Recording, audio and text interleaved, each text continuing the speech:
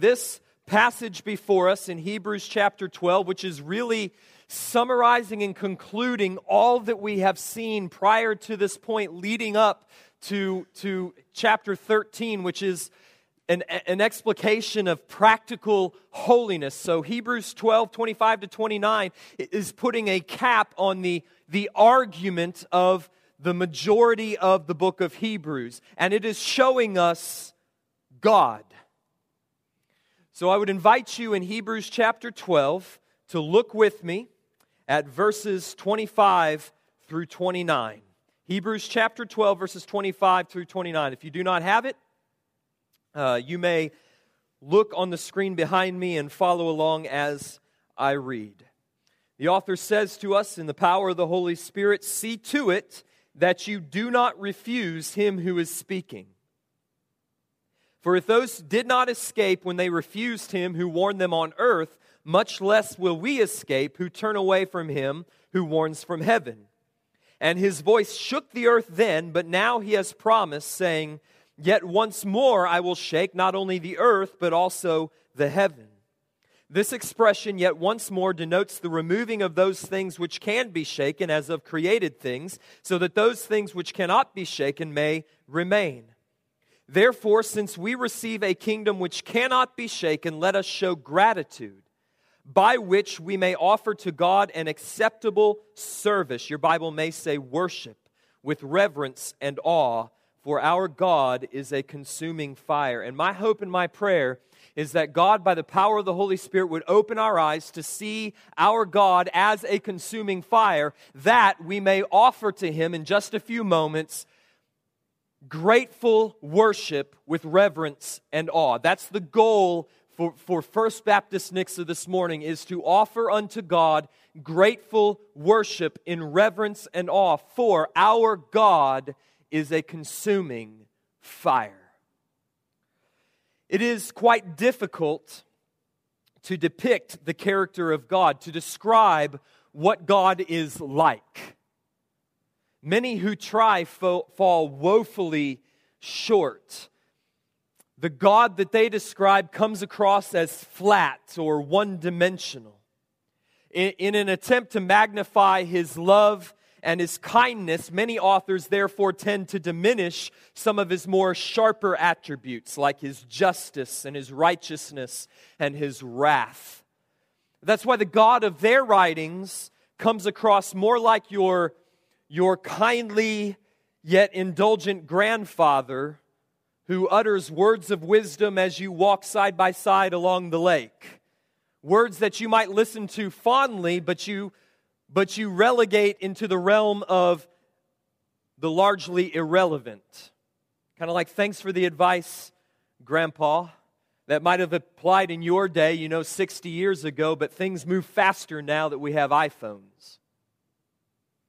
Others write God like He's a cosmic cheerleader who's up there in the heavens, and he's cheering us on from the sidelines while we, who are really kind of the main event, are doing our thing on the playing field, and then He just sort of squeals with delight when we may happen to glance His way. Or they write God like the spurned lover who spends his days waiting by the phone, just staring at it, hoping that it will ring. Just waiting for us to throw him a line. On the opposite end of the spectrum, but still in the category being flat and one-dimensional depictions of God's character and nature, are those who tend to paint Him as if He were cold and distant and loveless, sort of like that employer who only calls you into his office when you've done something wrong so that he can yell at you for a while. All of these depictions, the yelling employer, the squealing cheerleader, the spurned lover, the indulgent grandfather, all of them are flat, one-dimensional characters. As if God can be either loving or wrathful, merciful or just, but definitely not both at the same time. But when you read the Scriptures, you cannot escape the fact that God is both loving and full of wrath.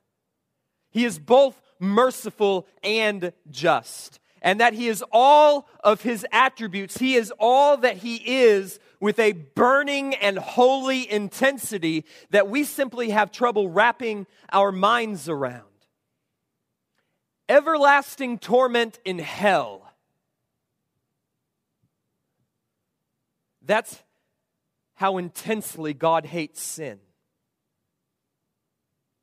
Crushing His only begotten beloved Son in the Isaiah 53:10 sort of way. Crushing His Son beneath the hammer of His wrath. Sending Him to die in agony upon the cross. That's how intensely God loves sinners. You see what I mean? He's intense in His wrath. That's why there's a hell. And He's intense in His love. That's why there's a cross. God is all that He is. Love, wrath, mercy, justice, righteousness, truth. With a white-hot, holy intensity that makes Him immensely difficult to describe. In my experience, no secular author comes as close as C.S. Lewis did, who wrote a number of great and classic works, but is probably best remembered for his Chronicles of Narnia, that children's series in which he created a fantasy world which mirrors and is connected to our own world. A world that was created and is sovereignly ruled by the same God. Lewis calls Him the Emperor beyond the sea. A world that has been corrupted and is threatened by the same evil and is redeemed by the same Christ, who in Narnia takes the form of a majestic lion by the name of Aslan. And throughout the 7 books, Aslan appears rather infrequently, yet somehow Lewis always manages to make him the main character in every book.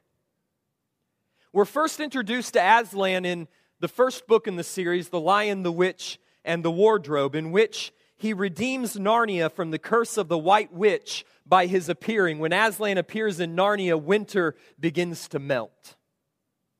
And by his atoning and substitutionary death upon the stone table in the place of Edmund, who had betrayed his brothers and sisters.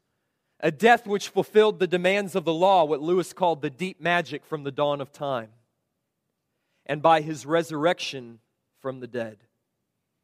Near the beginning of the book, when the beavers are telling the Pevensey children who have stumbled into Narnia through the wardrobe, they're telling them about Aslan, the great lion.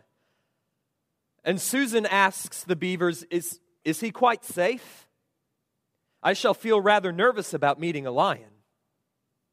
That you will, dearie, and make no mistake, said Mrs. Beaver. If there's anyone who can appear before Aslan without their knees knocking, they're either braver than most or else just plain silly. Then he isn't safe, said Lucy. Safe, said Mr. Beaver. Don't you hear what Mrs. Beaver's telling you? Who said anything about safe? Of course he isn't safe, but he's good. He's the king, I tell you. That's depth. He's not safe, but he's good. At the end of the book, Mr. Beaver says of Aslan that he doesn't like to be tied down, that he can't be controlled. He's wild, you know, Mr. Beaver says. He's not like a tame lion. He's wild, not tame. He's good, but not safe. But of all of the wonderful examples of this kind to be found in Lewis's epic fantasy, my favorite comes from the second to last book, which is called The Silver Chair. In this story, there's a schoolgirl named Jill who has not yet met Aslan, and she's lost and alone and wandering in Narnia, and she's dying of thirst. And from inside the forest where she is sort of stumbling in the darkness, she hears the sound of flowing water, and she emerges from the tree line, and she sees before her a crisp, cool stream. But as soon as she spies the flowing stream, she suddenly stops in her tracks, absolutely terrified. Because there, sitting rather calmly Beside the stream is an enormous lion. And the lion looks at her and speaks, saying, "If you are thirsty, come and drink." And Lewis describes the lion's voice as, quote, "deeper, wilder, and stronger than a man's, a heavy golden voice." It did not make her any less frightened than she had been before, but it made her frightened in rather a different way.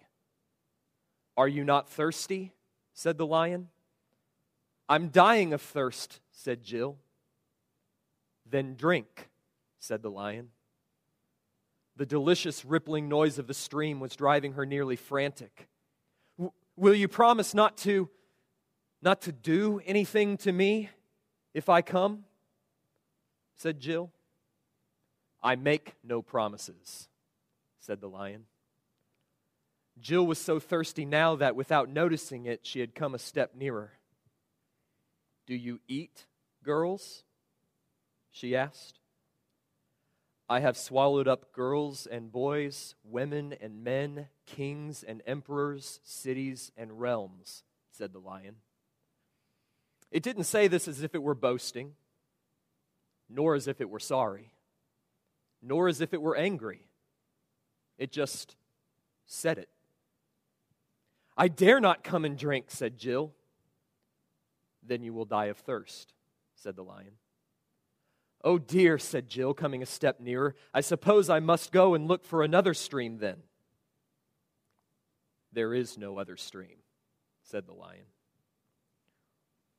That is exactly the tone struck by the author of Hebrews in Hebrews 12. There is a stream of living water, and we've been introduced to it for chapters now. There is a fountain filled with blood drawn from Emmanuel's veins, and sinners plunged beneath that flood lose all their guilty stains. There is sprinkled blood, he says, that speaks better than the blood of Abel.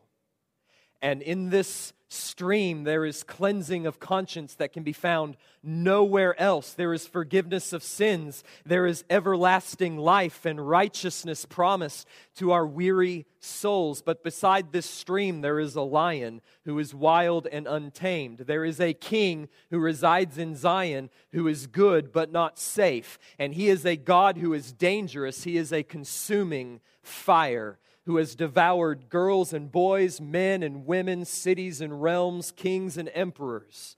A God who will one day, he says, shake the heavens and the earth so as to bring this entire world into a judgment and to its appointed end. But, and here has been the author's whole point from chapter 1 through the end of chapter 12, there is no other stream. And if you do not come and drink from the stream of Christ, you will die. Hebrews 12:25-29 marks the last of the warnings of Hebrews. These warnings have been terrifying, and they are intended to be. They form a challenge to the prevailing shallowness of the God of popular evangelicalism. The mercy, the justice, the wrath, the grace, the righteousness, the holiness of this God are fierce and untamed and wild and above all, good. Our God, he says, is a consuming fire. And he will either consume us in the fire of his redeeming love, or he will consume us in the fires of his righteous wrath. This is the God with whom we have to do. He is intense and he will not be ignored. And that's the main reason for this concluding passage in Hebrews chapter 12, this final warning. It is written so that we, the people of First Baptist Nixa, would not refuse him who speaks from heaven. So the call of this text to you this morning is to hear his voice and to come and drink. The structure of this passage is not difficult to see. You'll see it reflected in the bulletin. If you want to follow along there, I'll just point it out to you before we get started. It begins with a negative exhortation. Do not refuse him who speaks. And it follows it up with a reason. Because God will shake the world in judgment. And then it gives a positive exhortation. Respond to God's voice in grateful worship with reverence and awe. And it grounds it in another reason. Because our God is giving us an unshakable kingdom and He is a consuming fire. So we'll begin with the first exhortation up there at the beginning of verse 25. Here's the main point. Okay, one of two main points this morning. See to it that you, and you should put yourself in that you because the present tense, notice it. See to it that you do not refuse Him who is speaking. He is speaking to you, First Baptist Nixa this morning. See to it that you do not refuse Him. We really should consider verses 25 through 29 and verses 18 through 24 together in order to see what the author is doing. You'll remember a couple weeks ago, back in 18 to 24, that the author contrasted the darkness and the terror and the judgment of Sinai with the light and joy and freedom and grace of Mount Zion. Well, that same contrast, light and darkness, judgment and salvation, fear and joy and freedom, that same contrast is carried on over into verses 25 to 29, and they're connected by the same word. It's the word refuse. The word refuse in verse 25 is exactly the same word that is translated in my Bible. They begged that no further word would be spoken to them, right? He spoke in such a way that they refused to listen anymore. That's what he says in verses 18 and 19. And then he turns around in verse 25 and he says, but you, see to it that you don't refuse him. So he's hearkening back to Old Testament Israel as he's saying, they refused to listen to him who spoke from Sinai, to him who spoke from earth. And we remember that from our reading of Exodus chapter 20. It says that when God spoke from Mount Sinai, the people trembled before the foot of the mountain and they begged that He would stop. They begged that God would stop speaking to them. Let not God speak to us or we will die, they said. Now then, why should we die? For this great fire will consume us. If we hear the voice of the Lord our God any longer, we will die. And the author of Hebrews takes that story and he comes and he applies it to his congregation and to us. And he says, you know what? They had it exactly backwards. They thought if they heard the voice of God, they would die. And he's saying the opposite, in fact, is true. If you refuse to hear the voice of God, you will die. For man does not live by bread alone, but by every word that proceeds from the mouth of God. We must not hide from the voice of God. We need to hear the voice of God. So do not refuse Him who speaks. And notice the present tense.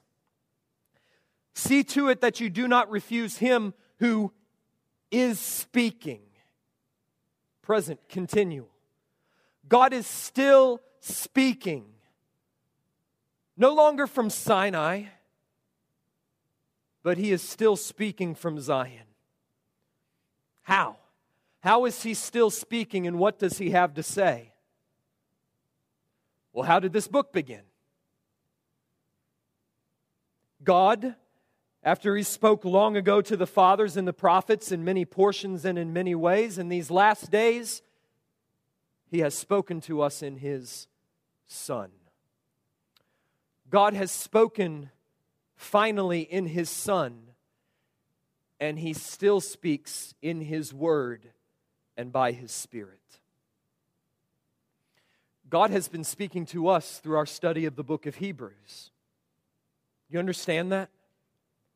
God has been speaking from Zion in His Son to us by the Word through His Spirit. Have you heard what He's been saying? He's been speaking to us of the supremacy and the sufficiency of Jesus Christ. He's been speaking to us of a better covenant, founded upon better blood, given by a better mediator, who is now a better priest, who effects a better salvation for the people of God. These, he says, Hebrews chapter 4 and verse 12, these words of God from Zion, they are living and active by the power of the Holy Spirit. And as they are read and as they are preached, God is addressing His people. Have you heard what He has said? Have you not heard His voice calling us to faith, calling us to perseverance, calling us, saying, draw near with confidence that you may obtain mercy and find grace to help in your time of need. So do not refuse Him who speaks. Do not sit back as a passive observer of this word and hear a call like this from Hebrews chapter 4 and verse 16. Therefore, let us draw near with confidence to the throne of grace, and not hear that as a word from the living God to you, imploring, inviting you to draw near to the throne of grace through the blood of Christ. Do not refuse Him who speaks. Why? Because God will shake the world in judgment, that's what He says. See to it that you do not refuse Him who is speaking, for if those did not escape when they refused Him who warned on earth, much less will we escape who turn away from Him who warns from heaven. Sinai is not the only place where Israel turned away from the Word of God. In fact, turning away from His Word was the persistent posture of the people of God throughout their wilderness journeys, all the way to the border of the Promised Land, where they refused to believe God's promise of grace and strength and victory, and instead turned away from the land of promise in rebellion and in unbelief. And as the author told us in Hebrews chapter 3, God condemned them to perish in the wilderness. So we see that they were not able to enter God's rest because of their unbelief, he said in 3:19. The New American Standard gets it wrong, by the way, when it refuses to capitalize Him with a capital H who warned them on earth. It makes it seem as if the Him who warned on earth is somehow different from the Him who warns from heaven. It's the same Him. I guess they're thinking that maybe it's Moses who warned on earth. No, the context of the passage, in particular verse 26 that follows, leaves no doubt that Him who warned on earth is the Lord at Sinai, and Him who warns from heaven is the Lord from Zion. So the argument moves from the lesser to the greater. Here's how it works. If God destroyed those who refused to believe His voice from Sinai, how much more will He destroy those who refuse to heed His voice from Zion? If God destroyed those who forsook the old covenant in unbelief, how much more will He destroy those who forsake the new covenant in apostasy? If God destroyed those who rejected the temporary shadow, the shadowy temple, the shadowy sacrifices, the shadowy priests, the shadowy covenant, how much more will they perish everlastingly who forsake the substance and the reality, who is Christ and His atoning blood? Philip Hughes nails it when he writes, quote, "The warning against apostasy under the old covenant of law was terrible enough. More terrible still is the warning of the consequences which will overwhelm those who defect from the new covenant of grace." 5 times, 5 Sundays in the past 11 months that we've been in Hebrews, I have stood before you and said, if you turn away from Christ, you will die and be damned. Do not refuse to listen. It's the last warning that we will come across in the book of Hebrews. Hear it. Do not refuse him who is speaking, because those who refuse will perish in an even greater extent than did Israel perish in the wilderness. He then reinforces this warning with a reminder of God's fearful promise of the coming judgment, verses 26 and 27. He says, "And his voice shook the earth then." You remember when he spoke, the mountain rumbled and trembled? His voice shook the earth then, but now he has promised, saying, "Yet once more I will shake not only the earth, but also the heaven." And this expression, he says, "yet once more," denotes the removing of things which can be shaken, as of created things, so that those which cannot be shaken may remain. Now again, we're moving from the lesser to the greater, from the shadow to the substance, from the type to the reality. He's saying that when God thundered from Sinai, the mountain quaked and the earth shook.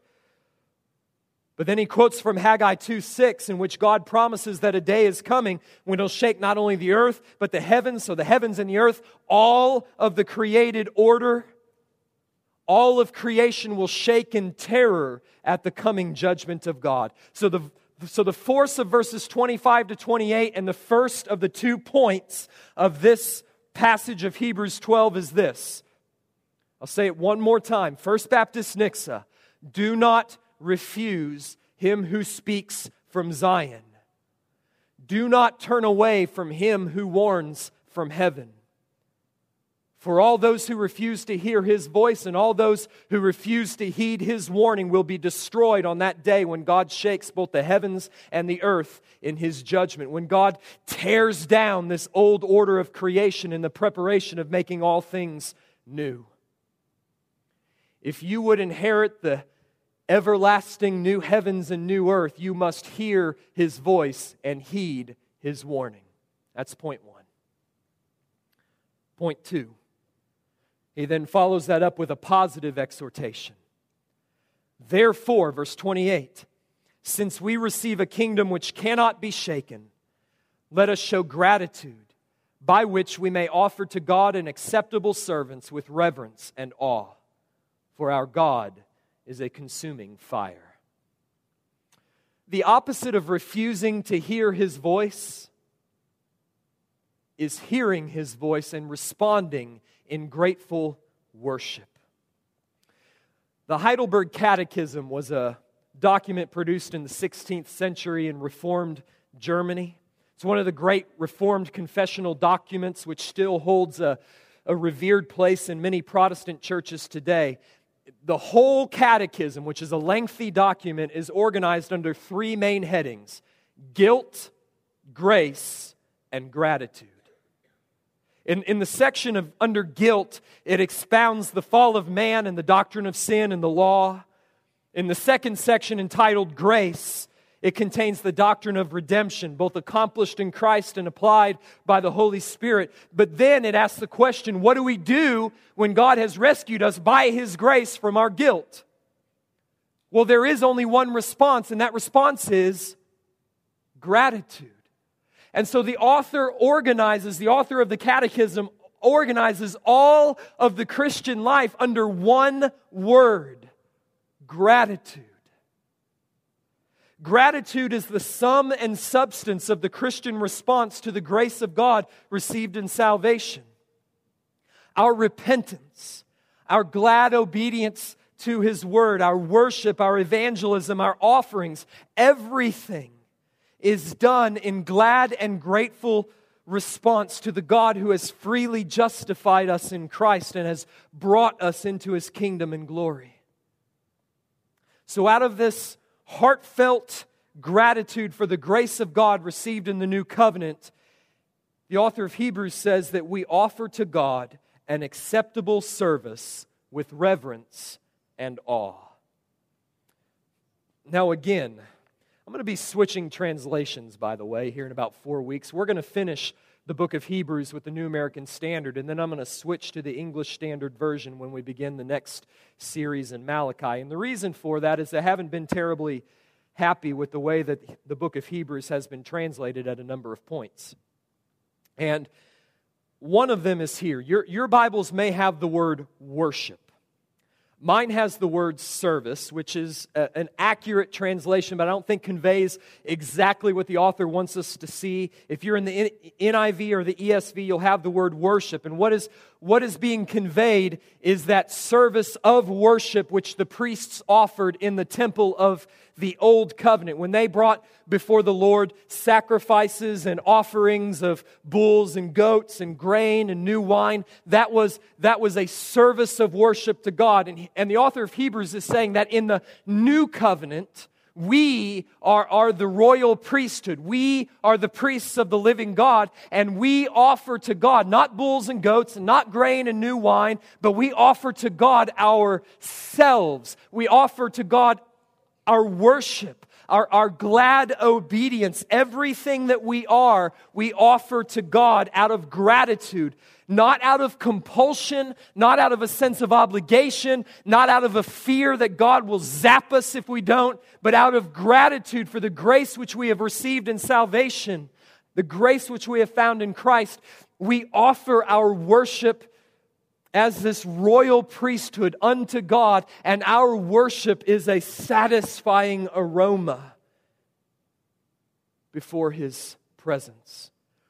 In just a few moments, we're going to do this. That's why we moved the sermon up and moved the worship down in the order. We're going to do this. It's saying, do not refuse Him who speaks, but rather respond to God in grateful worship. And we're going to do that. And as we do, as we enter into God's presence in worship and we offer to Him our grateful worship with reverence and awe, you ought to think of God receiving our worship and being pleased, being satisfied with the praises of His people. And notice, and this was the point of the introduction, the worship which we will offer in a few moments, it will not be offered glibly or casually. It is offered with reverence and awe. Why? Verse 29. For our God is a consuming fire. In our small group series, we've been walking through Matt Chandler's study of holiness, and he said that holiness begins with a vision of the holiness of God. And the holiness of God, he said, is described by an imposing grandeur. And he said it's that sort of tinge of fear that you get when you stand on the precipice of the Grand Canyon and you know that if something goes wrong, I could die. That's the tone struck by the author here. Respond to God in grateful worship, but with reverence and awe. Why? Because our God burns with holiness. Is it possible to love and fear God at the same time? You bet. You must. Or else the God you're worshiping is not the God of the Bible. When your God is a consuming fire, you love Him and you fear Him. Again, this is why I love Lewis's description of Aslan, the lion. You remember what Mrs. Beaver says of him? If there's anyone who can appear before Aslan without their knees knocking, they're either braver than most or just plain silly. There are times in Lewis's stories when Aslan is displeased with something and he emits this low growl. And this low growl is enough to make those who hear it just fall to their faces in fear. And when he roars,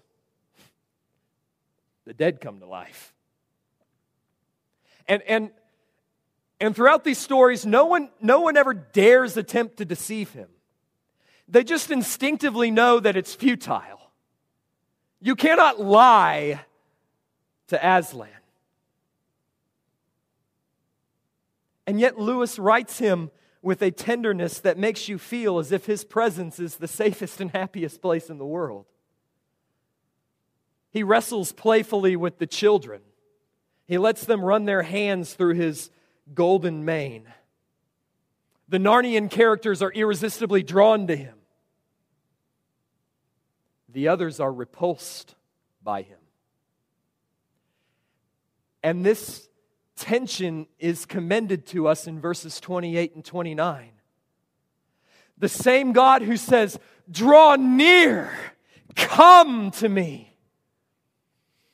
Come to me, and I will give you mercy and grace, and I will shower cleansing upon you and the forgiveness of sins, and you will know love and joy and happiness that you never dreamt of. But you come carefully, with reverence and awe, because I burn. I am a consuming fire." So come to God courageously and carefully. Therefore, since we receive a kingdom that cannot be shaken, let us show gratitude. So why do we respond to God in grateful worship? Because He is giving us a kingdom that cannot be shaken. What kingdom is that? We've already covered it. Verses 23 and 24. It's Zion. It's the city of the living God. It's the better country that was the hope of all the patriarchs.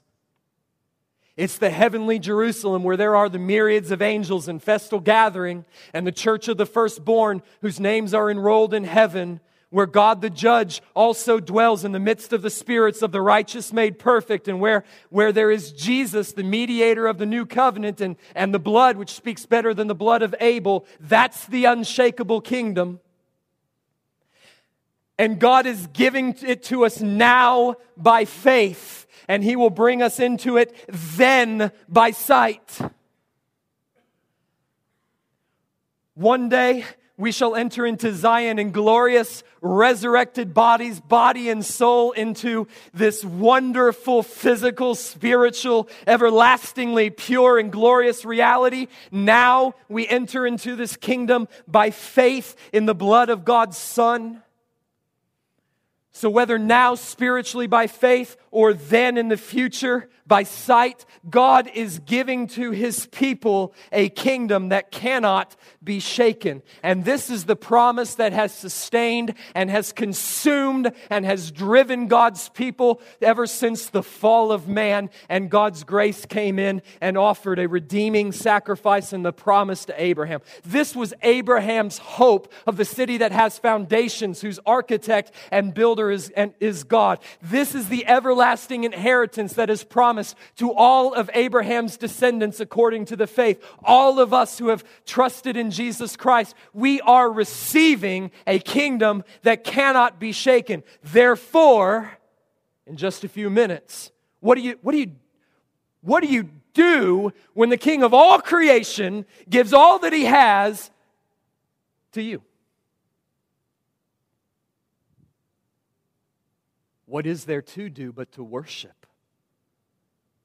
That's the flow of the text. What do you do with a book like Hebrews? You worship.